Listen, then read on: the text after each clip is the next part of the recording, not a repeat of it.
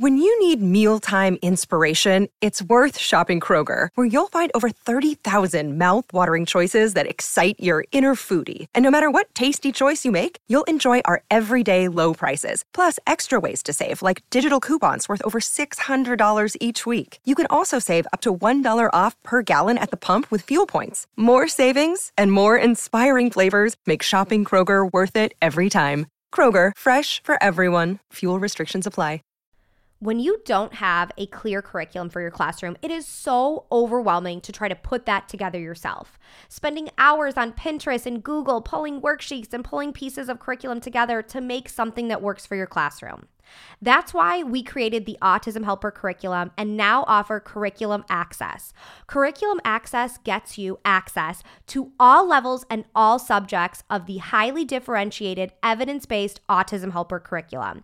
You can have students working on letter identification and working on parts of speech at the same time in our easy-to-use curriculum. We currently have hundreds of teachers using Curriculum Access from all over the world with consistently rave reviews.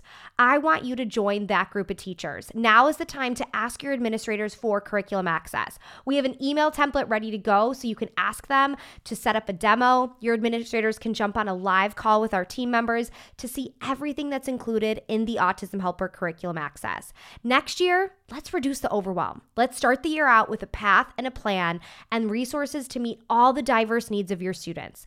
Let's make next year the year of Curriculum Access. Head over to the show notes to learn more. Hi, I'm Sasha Long, special ed teacher and board-certified behavior analyst. Welcome to the Autism Helper podcast. I'm here to explore different strategies to improve the lives of individuals with autism.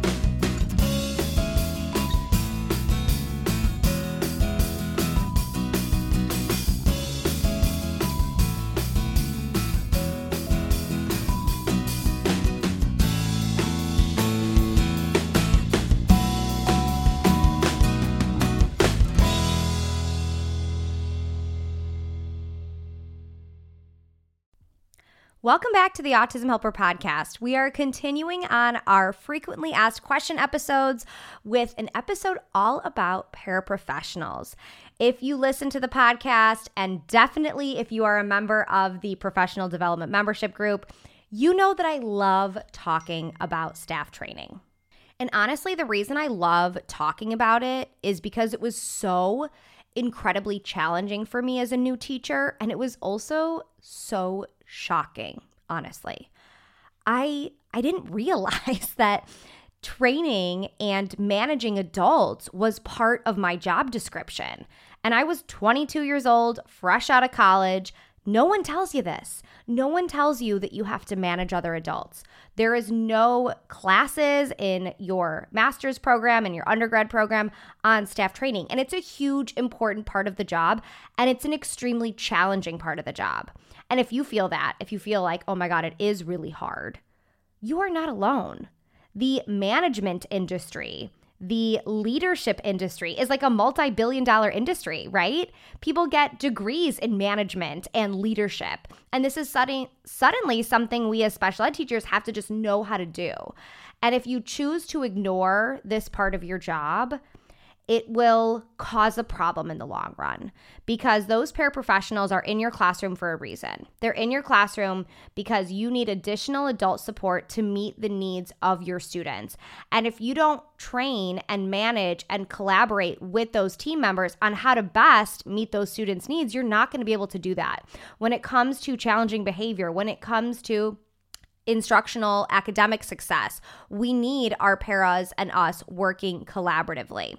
So obviously this is a big issue and lots of important questions on it, but I want to get to some of the questions that I get the most when it comes to paraprofessionals and staff training.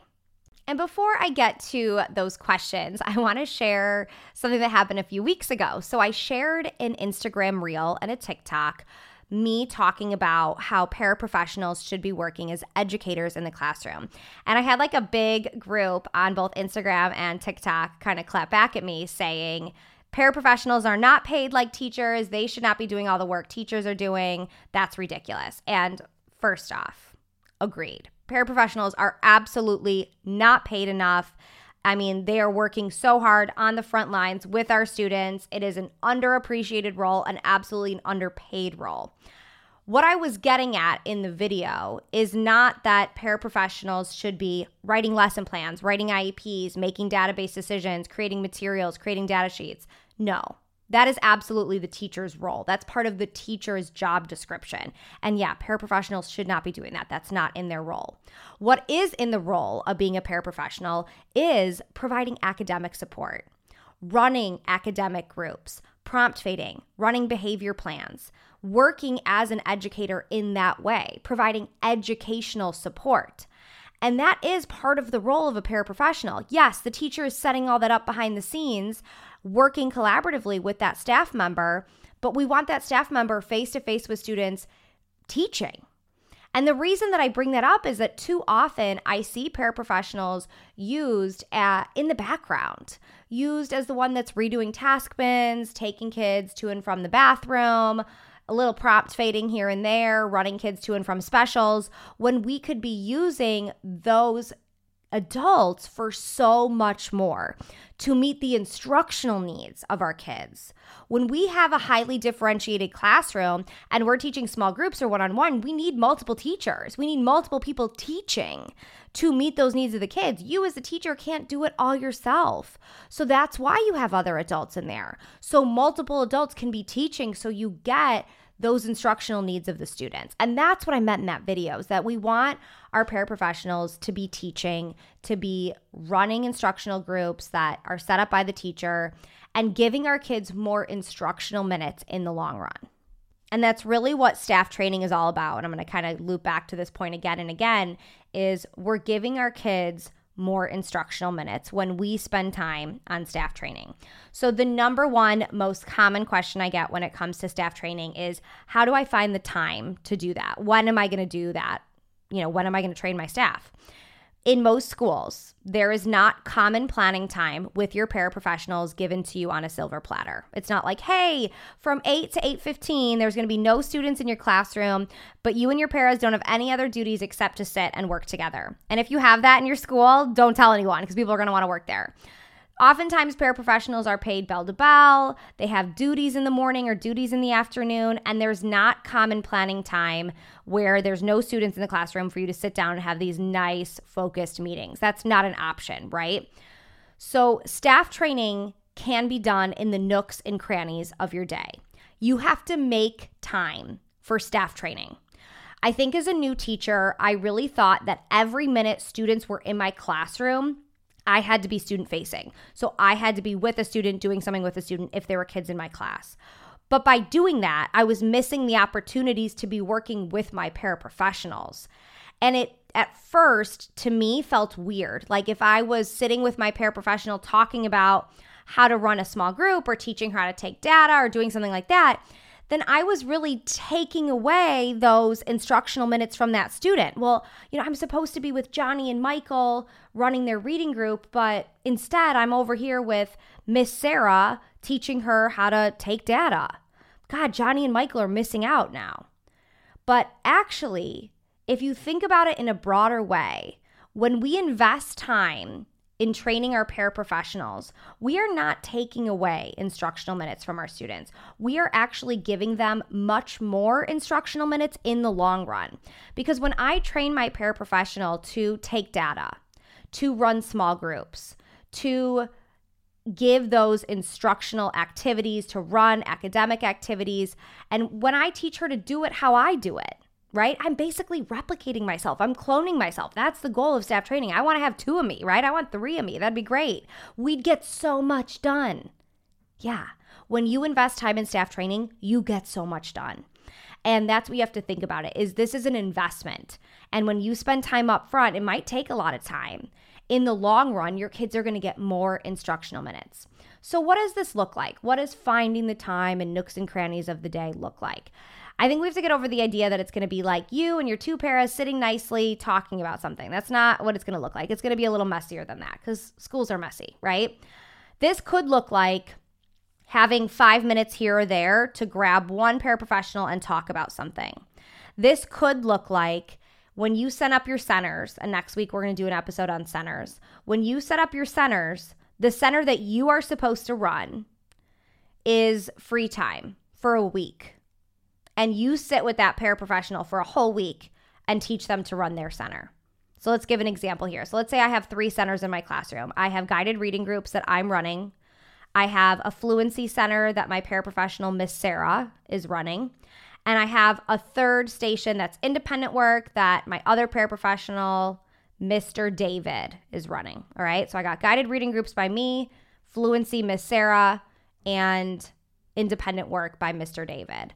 So I want to teach Miss Sarah how to run fluency instruction. I've been working on that with some students. I know they kind of have an idea of what goals we're going to work on, but Miss Sarah's never done it before. So at my guided reading group center, I'm going to put puzzles. I'm going to put worksheets. I'm going to put iPad even. Just let's do iPad for a whole week. When those kids come to guided reading groups, they're not doing guided reading groups at all that week. They're going to do Play-Doh. They're going to do something fun, something that they can be independent on, basically. And if that's iPad's your only option, do that. And I'm going to sit with Miss Sarah every single day that week when the kids come to her, and I'm going to run those fluency sets with her. And I'm going to use behavior skills training. We've done a whole episode on this. I'll link it in the show notes. I'm going to first explain it to her. Then I'm going to have her watch me do it. So I'll probably spend like 1 or 2 days where she just watches me run that center on how I'd like her to do it. Then I'm going to watch her. Now I'm going to spend maybe 1 or 2 days where I'm watching her do it. And then I'm going to give that feedback. And that's going to take the whole week. And you're going to be like, oh my God, but those other kids at guided reading missed out. They don't. Because then I can go back to guided reading groups next week knowing that fluency is running the way I wanted it to. And maybe I would do the same thing with independent work too. I'd want Mr. David to be doing it a certain way. I might do that too. And again, you're not taking that away. Maybe you start your center that you're running a month later, but all the other centers are being run really well. When you need mealtime inspiration, it's worth shopping Kroger, where you'll find over 30,000 mouth-watering choices that excite your inner foodie. And no matter what tasty choice you make, you'll enjoy our everyday low prices, plus extra ways to save, like digital coupons worth over $600 each week. You can also save up to $1 off per gallon at the pump with fuel points. More savings and more inspiring flavors make shopping Kroger worth it every time. Kroger, fresh for everyone. Fuel restrictions apply. Support for this podcast and the following message come from Corient. Corient provides wealth management services centered around you. They focus on exceeding your expectations and simplifying your life. Corient has been helping high achievers just like you enjoy their lives more fully, preserve their wealth, and provide for the people, causes, and communities they care about. As one of the largest integrated fee-only registered investment advisors in the U.S., Corient has deeply experienced teams in 23 strategic locations. Corient has extensive knowledge spanning the full spectrum of planning, investing, lending, and money management disciplines. Leverage Corient's exclusive network of experts to craft custom solutions designed to help you reach your financial goals, no matter how complex they may be. Real wealth requires real solutions. For more information, connect with a wealth advisor today at Corient.com. That's Corient.com. Corient.com. So that's one option that you can do. Another option that I really like to do is like a Friday afternoon staff training. And to me, I'm like particular on the day of this because, by Friday afternoon, like everyone's done. Like no one's hitting an IEP benchmark at like 1:45 on a Friday, right? We're tired. Our kids are tired. Take a break. Give them a break. It's such a natural time to have a break, right? We take breaks on the weekends. By the end of a week, it's a natural time to give a break. Give a reinforcer. Have chill time, rec leisure, something. Give your kids break time and then sit down with your team and talk about reinforcement. Talk about prompt fading. Talk about why visuals are in your classroom, why we have picture schedules. Go through those different areas of your room and talk about the reasons why. That's how we get buy-in, is we explain. Talk about maybe behavior plans if that's kind of appropriate and no one's listening and you can use code names and things like that. And use 20 minutes every Friday to sit down with your team while kids are enjoying that natural time to have a break in the week. So it's all about making the time. And this really leads into the second most common question of how do I get buy-in? You know, my staff just don't seem to have buy-in to what we're doing and there's no consistency, there's no follow-through. It's really frustrating. And the buy-in comes from the quality of staff training. And behavior skills training is really important because it's going to go through the steps you need to get buy-in. You explain the reason why, they watch you do it, you watch them do it, you give feedback.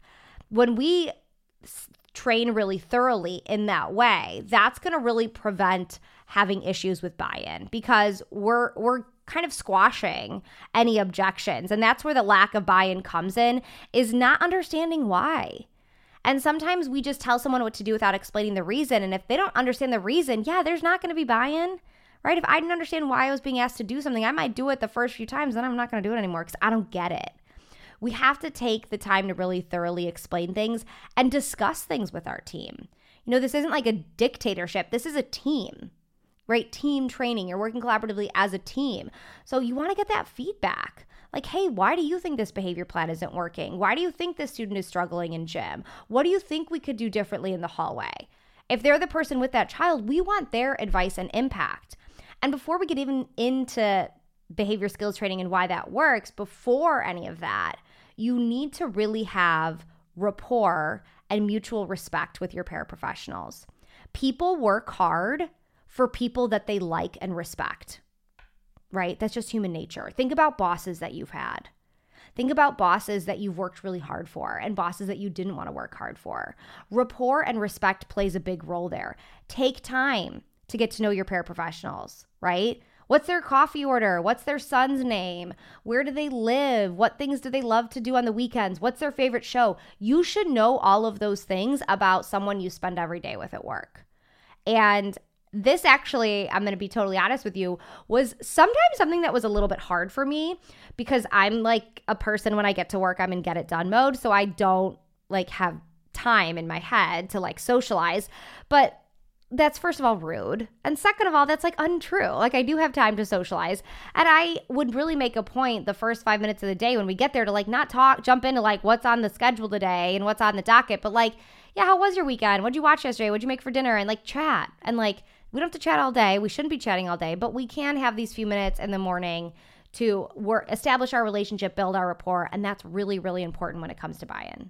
All right, let's switch gears. Another question I've gotten a lot recently, I think is timely because everyone's so short-staffed, is how do I handle situations where I'm sharing a paraprofessional with another teacher? When everyone's so short-staffed, we get into situations where maybe we should have a full-time para, but we have to share it with someone else, or that para has other roles or responsibilities around the school. And I think we need to have really clear expectations and boundaries with administrators and with whatever teachers you're using that you're working with to know what that para should be doing and when. I would want a really explicit schedule to know what times that paraprofessional is going to be in my classroom. And then I would make a very detailed schedule for the time the para is in my room. I talk a lot in the membership about creating a staff schedule, on a spreadsheet. And that part of the purpose of that is really to prevent conflict. Everyone knows where that para is supposed to be and what that para is supposed to be doing. So if that para is supposed to be in my room from 8 to 10:30, I'm going to have it 15 minute by 15 minute from 8 to 10:30, what her responsibilities are in my room. Because then when someone's like, hey, I'm going to grab her at 10 to do this, it's look what's on her schedule. At 10 to 10:30, she's with 3 students in inclusion music, right? So not that always prevents that problem of the staff member getting pulled, but there's other contingencies at play because look, they're scheduled to do something. You're really directly impacting something else and you can see what is directly being impacted. So I would have those expectations really clear and make a very detailed schedule. Last question, how to handle situations where paraprofessionals talk too much or are on their cell phone too much. So before I answer this question, I'm gonna come back to why this is applicable in a second. I saw a post in a special ed Facebook group a few days ago that I thought was great, and it was someone that was a former paraprofessional, and she was really sweet, and she was like, "Hey, heads up, teachers, if you want your staff to feel welcome in your room, I've been a para for 20 years. Here are some things that are really helpful. Have a spot for me to put my jacket and my purse. Have a space for me to put my lunch and maybe extra lunch food. You know how sometimes you like to keep a bag of chips at school or bring a few cans of soup for the week. Have a space where I can keep my things that is out of the way and is just mine." And that was part of what the post was about. And I loved that because I've talked about that a lot too, is do your paras have space for their things, a safe spot for their purse? Where I used to work, locking up purses was an important thing to do because there were history of things getting taken around the school. So I wanted to always make sure that my paras had a spot where they could lock their purse because I locked my purse, right? So I'm going to give that same, that same opportunity to them too. So having some type of dedicated space, it doesn't necessarily need to be a desk. I don't think a desk is necessarily the solution, but having some type of space, a shelf to put their things that's out of the way. And I think this ties back to the cell phone use because, yes, we all keep our cell phones on, not us, but it's going to kind of get some of the other things that could be distractors out of the way, right? I don't want my purse right on me. Let's put it over there. And then when it comes to setting boundaries for cell phone use, I think we just have to be explicitly clear. And if you are a new teacher, if you are young, if you're non-confrontational, this may be really challenging for you, but blame someone else. Blame the admin. Be like, hey, admin's really cracking down on this. We cannot have cell phones out when there are students in the room. And this is going to be like a zero tolerance thing. And then just say, when you see them having the cell phone out, be like, hey guys, remember, this is the administrator's rules. Like, we have to have this out. Now, if you have your cell phone out because you are calling parents and communicating with parents and caregivers, say that because you need to follow your own rules. If there should be no cell phones out while kids are out, then you need to follow that rule. And if your cell phone's out because of an exception, like you have to call a parent or caregiver, say that every time. Like, oh, you know what? I'm going to text Johnny's mom because I just thought of the fact that he forgot his permission slip for tomorrow and we need it. Literally say it out loud every time you text a parent. If that's the exception to the rule and you have your phone out, because there is nothing worse than someone not following a rule, but they expect you to, right? So be really clear on that. And as far as talking too much, it can get really loud in a class if you have 3 paraprofessionals and everyone's running different centers. So I think that discussing volume level from a sensory perspective and even looping that OT in could be really valuable. And talking about ways to keep the voice volume down and not pointing anyone out like, hey, you're talking to your students too much or whatever. But hey, what are ways we can bring down the volume of the classroom? Maybe we used quieter tones of voice. We're aware that other people nearby are also teaching, and have that be a discussion about the culture of your classroom as opposed to pointing it out on one specific person. All right, staff training. Long story short, staff training's hard, but it is an important and essential part of your job. And bottom line, you have to make time for staff training. The more you invest in your team, the better it will be for your students in the long run. Thanks for listening to the Autism Helper podcast. If you liked what you heard and want to hear more, hit subscribe. It would mean a lot to me if you left some feedback. Whether I'm working one-on-one with a student, doing a podcast like this one, or presenting for a PD, my goal is always to provide as much value as I can. So your feedback really helps me make sure I'm doing just that. If you have other topics you'd like me to cover, leave in the feedback or message me on social media. You can follow me at The Autism Helper on Facebook, Instagram, YouTube, and Pinterest, or visit my website, theautismhelper.com. Thanks again for listening.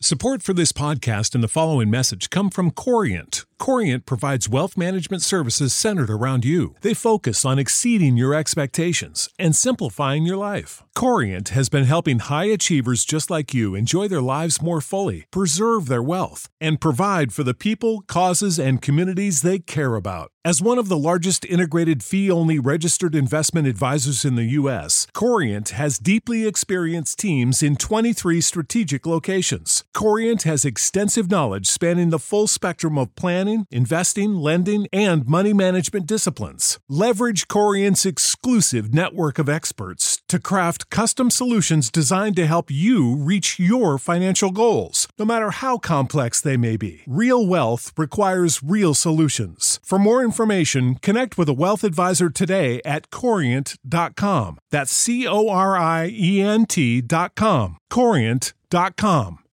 Having the right resources for your classroom is essential to making sure your classroom is running smoothly.